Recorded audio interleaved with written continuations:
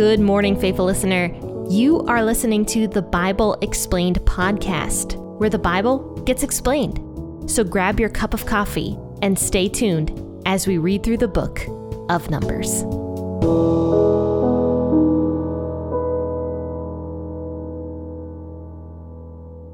Hello and good morning, faithful listener. This is Jen with the Bible Explained podcast, and we are in Numbers chapter 15 today, verses 22 through 31. And while you're grabbing your Bible to turn to those passages, if you're reading along with me, I'll tell you a story. My internet is horrible again. And apparently last week it was good. It got fixed, and apparently it was only fixed for a week. But that's okay. I'm learning to deal with it. I'm learning that I just have to go to my church to upload my episodes, and that's probably going to be for quite some time until we're either able to get better internet out here or get satellite internet. I don't know. We're not able to do any of that stuff yet because of where I live, but that's okay. I'm learning to work through it without becoming angry instead of screaming at my computer when it doesn't load. All right, so let's go ahead and talk about Numbers 15, verses 22 through 31. Grab your Bible, your cup of coffee, or your cup of tea, and let's jump right in. When you err and don't observe all these commandments which Yahweh has spoken to Moses, even all that Yahweh has commanded you by Moses, from the day that Yahweh gave commandment and onward throughout your generations, then it shall be, if it was done unwittingly, without the knowledge of the congregation, that all the congregation shall offer one young bull for a burnt offering, for a pleasant aroma to Yahweh, with its meal offering and its drink offering, according to the ordinance, and one male goat for a sin offering. The priest shall make atonement for all the congregation of the children of Israel, and they shall be forgiven, for it was an error, and they have brought their offering, an offering made by fire to Yahweh, and their sin offering before Yahweh for their error. All the congregation of the children of Israel shall be forgiven, as well as the stranger who lives as a foreigner among them, for with regard to all the people it was done unwittingly. If a person sins unwittingly, then he shall offer a female goat a year old for a sin offering. The priest shall make atonement for the soul who errs when he sins unwittingly before Yahweh. He shall make atonement for him, and he shall be forgiven. You shall have one law for him who does anything unwittingly, for him who is native born among the children of Israel, and for the stranger who lives as a foreigner among them. But the soul who does anything with a high hand, whether he is native born or a foreigner, blasphemes Yahweh. That soul shall be cut off from his people. Because he has despised Yahweh's word and has broken his commandment, that soul shall utterly be cut off. His iniquity shall be on him. So this is God speaking, Yahweh speaking to Moses to talk to the congregation of Israel. At this point in time, God pretty much only speaks to Moses to talk to the entire congregation, because the congregation of Israel didn't really want to hear from God. So God spoke through Moses, the one man that wanted to hear from God, all through this time period, pretty much. So God speaks to Moses and tells the people that if they sin unwittingly, like say the entire congregation of Israel sins by doing something, but they don't do it purposefully. They're not like, we're going to sin.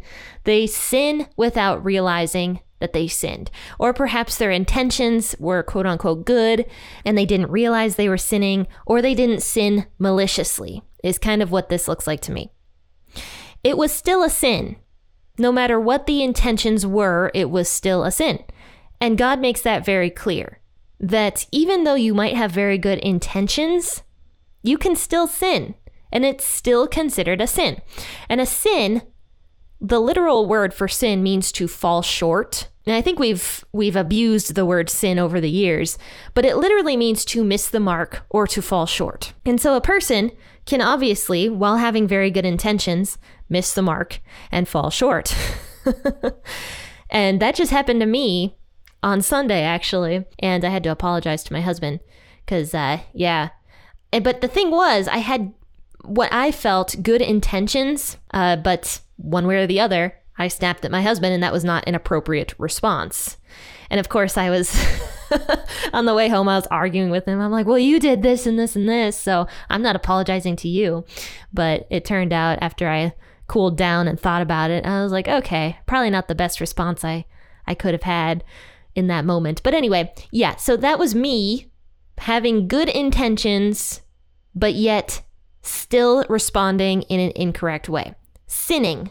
So absolutely, we can do that. We sin all the time. So, and you know what else? I've heard people say like, oh, I hurt you, but you can't be mad at me because I didn't do it maliciously.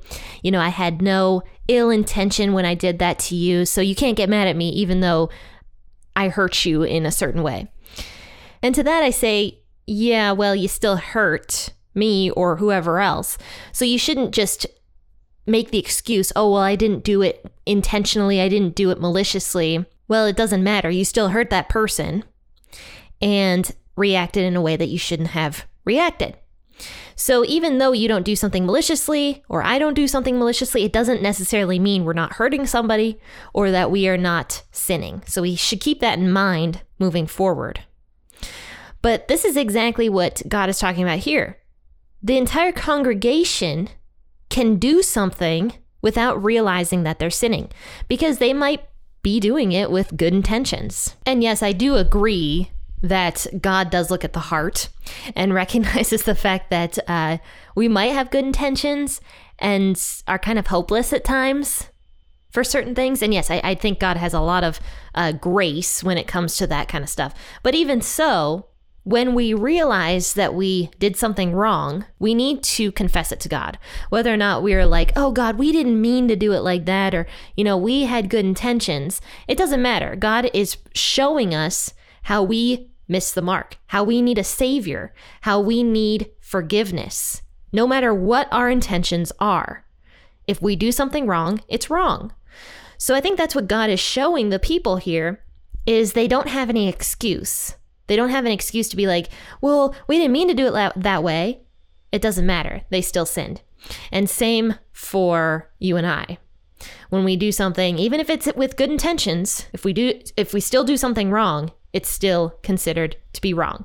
And we need to go to the person that we hurt and say we're sorry, or we need to confess it to God. And this is just more of God teaching us how much we need a savior. We need a savior.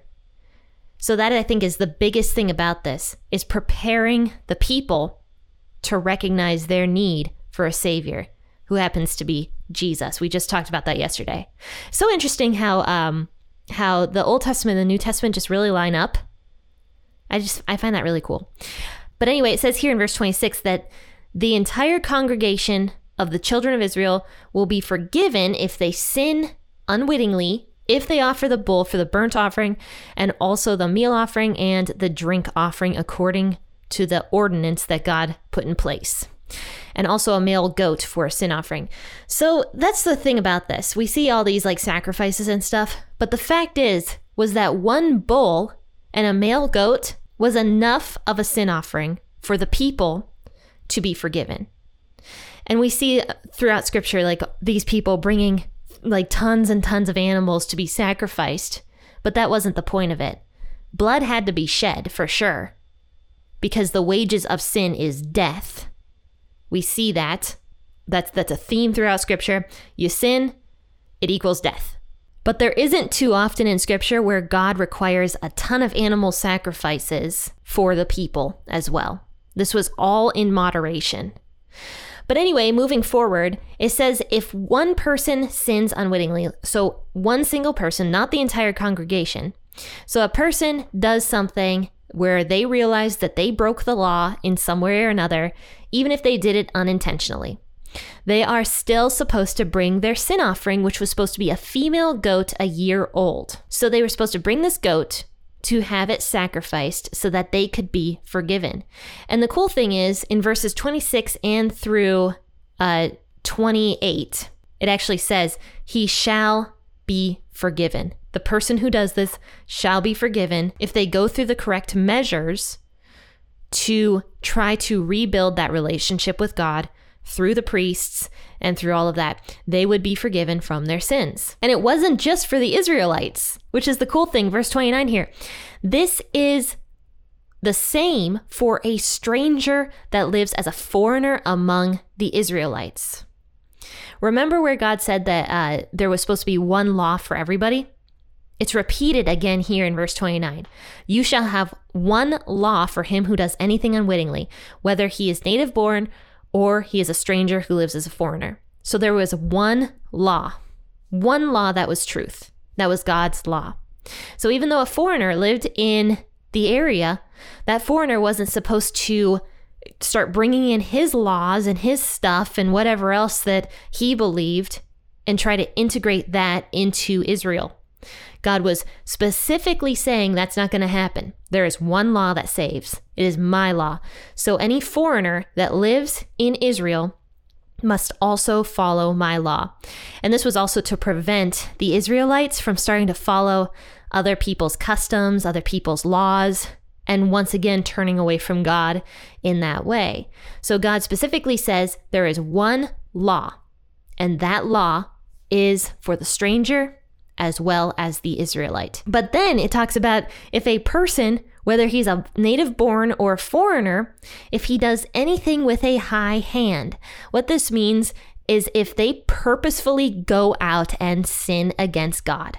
Like literally they read the law and they're like, oh, it says here not to murder. Well, I'm going to go out and murder. Then that person is supposed to be cut off from his people. But actually, murder is not a good analogy for this because the murderer was supposed to be killed. Let's just say it was a sin that somebody decided to go out and do with a high hand. Let's just say like doing like a ritual outside of the temple, out in the fields. God said that was wrong. Or even doing something sexual that was public. All of these things were subject for that person to be literally cut off from the Israeli nation. So they were supposed to be basically excommunicated and shunned if they did this stuff. This was to deter people from doing that kind of thing. Because once people start doing that kind of thing and realizing they can get away with it, more people join in. They continue to do it. And it just gets worse and worse and worse and worse and worse until God has to intervene in a way that literally destroys the nation, which we see ends up happening later on. So in order to prevent that from happening, God was very clear that if somebody goes out with a high hand, in other words, they know what they're doing is wrong, they go out and do it anyway, they are supposed to be cut off and shunned. Now, I don't know if this was a permanent shunning, because I know God gives a lot of grace. So I don't know if it's a permanent shunning or not. It could be, it might not be.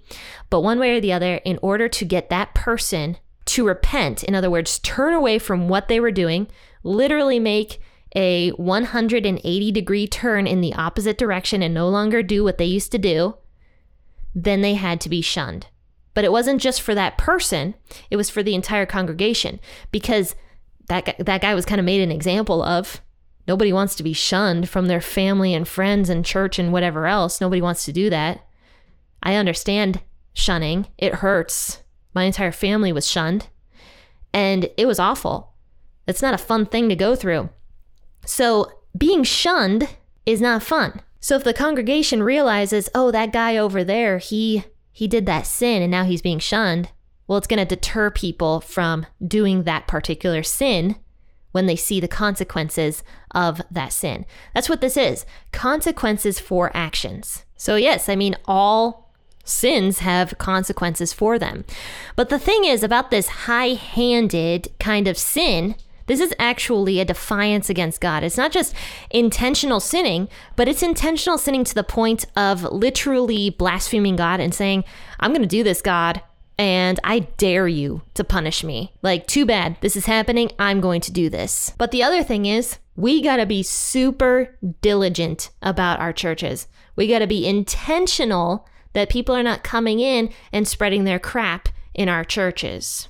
So if somebody's in the church and is like, oh, no, that's not a sin, or this isn't a sin, or whatever else is not a sin, when it specifically says in scripture that that thing is a sin, we shouldn't be applauding that person as being modern or being woke or being whatever else and wanting this person in our church because he or she looks super cool and are going to bring in a new type of person. No. We're not supposed to be doing that because what they're teaching is wrong. We cannot be bringing that kind of stuff into our churches. The church is supposed to be set apart. It's supposed to be different. It's supposed to be holy. If we're acting exactly like the world acts and bringing in false teachers and applauding them for being false teachers, and we're acting exactly like the world is acting, why would anybody in the world want to come to church? They can just go do that stuff out in the world. So why would they want to come to church? They wouldn't. So that is why we're supposed to be very diligent and watching what is being taught in our churches, not applauding it, not wanting to be more modern or have pop Christianity or pop Jesus or whatever else out there. We are supposed to be looking at the Bible, learning that, and applying it to our lives. And that's it. So we got to be very careful what is in our churches. I find it so funny that like yesterday's episode and today's episode just go so well together. It could have been like a part 1 and part 2. It's just so funny because like we talked about the book of Luke yesterday, and yet I was talking about Christians need to be urgently following Jesus yesterday. So yeah, if you didn't listen to yesterday's episode, it's just funny how well it integrates into today's. So definitely go back and listen to yesterday's episode and see what you think. But you know what? I'm just really excited for everything that's going on with P40 Ministries, and just so excited that you guys are tuning in with me every morning to read the scriptures. And I often like to read some reviews that you guys have left. I'm not going to read one today, but if you guys rate and review the podcast, I might read it on air sometime. So definitely, if you enjoyed this podcast episode, share it, like it, review it, and let people know that the Bible Explained podcast exists. But friends and faithful listeners, I'm going to let you go. I'm not going to talk too much longer, but I will tell you guys that I'm going to be having a guest on pretty soon. I'm excited for this particular guest. I'm very excited for him, and I think he's going to bring some good content. I haven't had a guest on in a while. I am sick of hearing myself speak. I'm sure you guys are sick of hearing me speak too. So yes, I will be having a guest on pretty soon. Anyway, guys, thanks so much for tuning into this episode. Happy listening, and God bless.